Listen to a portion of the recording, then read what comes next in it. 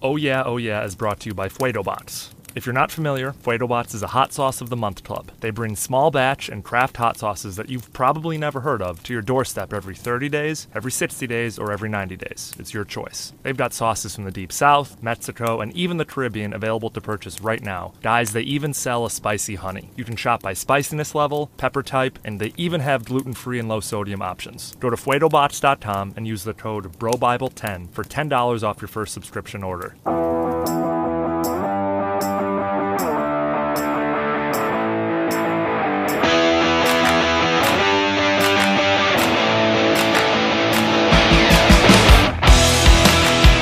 I made my money the old-fashioned way. I got run over by a Lexus.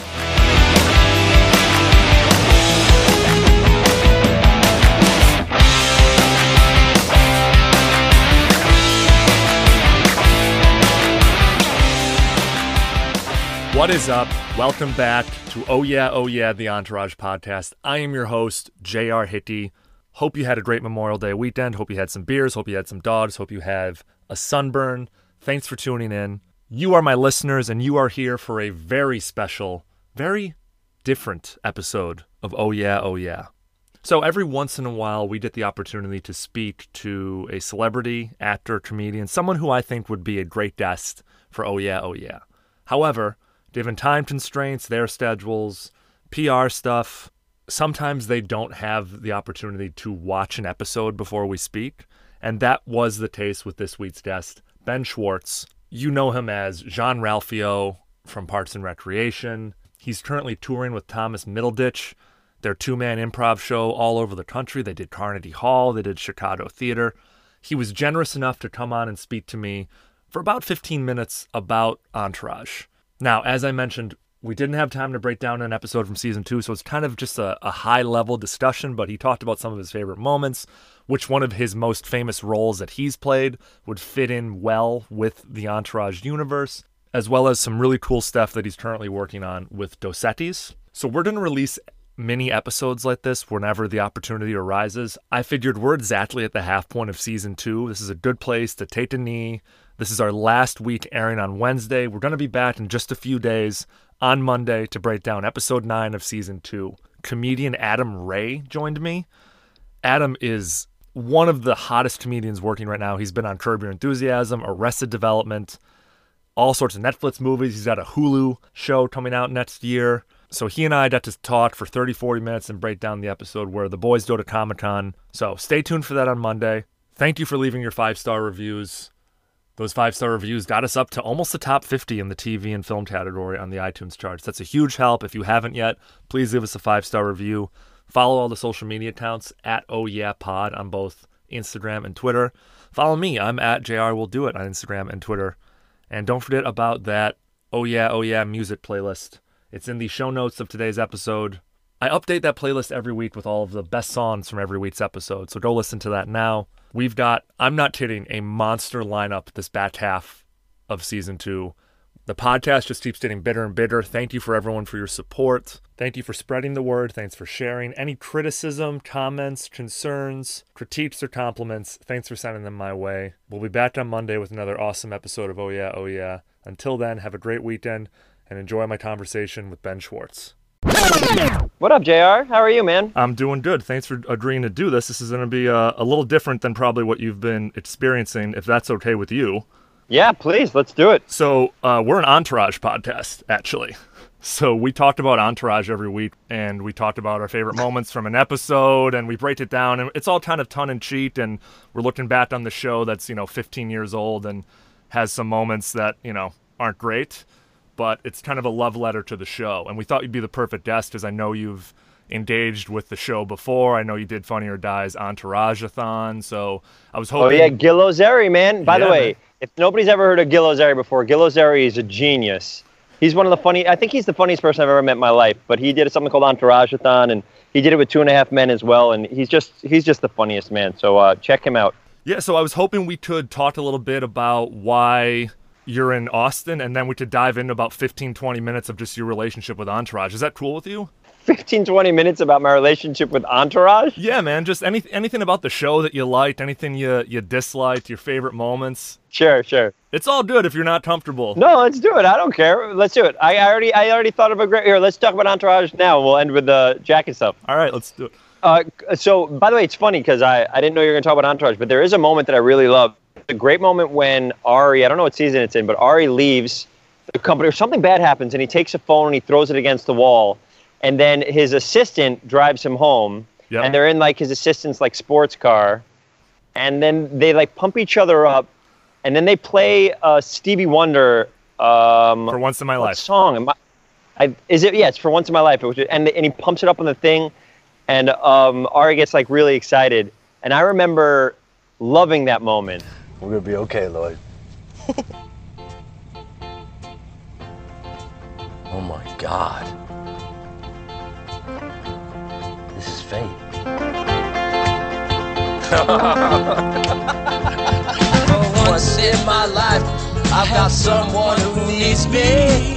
Someone I've needed so long. For once I'm afraid I can go where life leads me. Somehow I know I'll be strong. For once I can touch what my heart used to dream of. Are you out of your fucking mind, Ari? Get in the house, now! Baby, You're drunk? baby. What happened to your hand? Dance with me, baby. Nothing. I mean, you know what? I haven't stopped thinking about you. Art. Baby, you're my everything. Baby! Lloyd, what the Baby. hell is wrong with him? Baby! He's in love, his own. Good night. I really do remember enjoying that moment because it was such like a real moment, an emotional thing, and these characters that sometimes become, like pretty unbelievable. It was just like a real moment between those two human beings, and that I'm also the biggest Stevie Wonder fan in the world, and I just thought that moment was such a real, beautiful. Do you know what I'm talking about? That exact moment? The exact moment you're talking about is towards the end of season 2 when Ari Gold decides to leave his agency, and he tries to stage a coup, and his assistant Lloyd. That's exactly right. And they meet in that old school. They meet at like Hamburger Mary's or something like that. I thought that moment was great. I want to talk a little bit more about your relationship with the show. Now, the show is 15 years old, so what was it like? Did you watch it every Sunday night when it aired? Did you keep up with it over all 8 seasons? Did you come in and out? Do you look back on it fondly?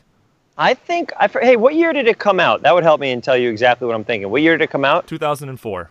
2004, so would have just graduated college, and so for me, that TV show would have represented wish fulfillment, kind of. Yep. Just because the idea of, also, I'd never been to Hollywood, I'd never been to LA, and I was a improv comedian doing stuff for free, not quite knowing, you know what I mean, and I was so far away from anything that any of those guys were doing. Just the idea to kind of get even if the story is obviously a 1 in a million type story, that doesn't happen to 99.9% of the human beings, but there was an aspect of wish fulfillment in there, and also I'm a kid from Riverdale, and my parents are from the Bronx too, so the idea of like this New Yorker who just goes over there and like, because I never thought in my life that I could do the things that I'm doing, just because I didn't know anybody who's an actor or writer or anything like that. My dad was a social worker, then he went to real estate. Mom's a Bronx school teacher for 50 years, so to me it was absolute wish fulfillment, and then moving to LA and realizing, oh, you can't just get here and become Aquaman. That's not how this works.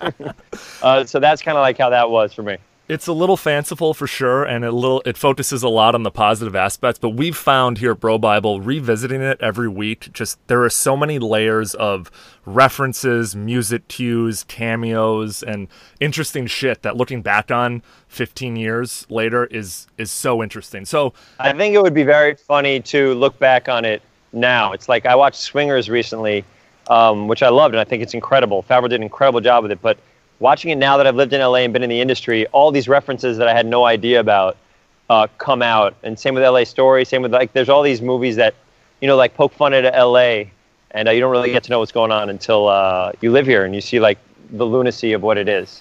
And you learn that Doug Allen and the team at Entourage basically included a bunch of Easter eggs for people in the industry, names of agents, names of producers that no one outside of the show or outside of the industry would really know. I was a 22-year-old kid in the Midwest not knowing who these people were, and then in doing this deep dive rewatch marathon weekly, I've begun to realize just how much insider shit there is. So I have 2 questions for you guys. Yeah, absolutely. You guys ready for these 2 questions? yeah, let's do it.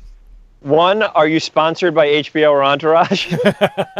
Because are you getting money from somebody to be watching every single episode and love it this much? Well, Be honest. You have to be honest.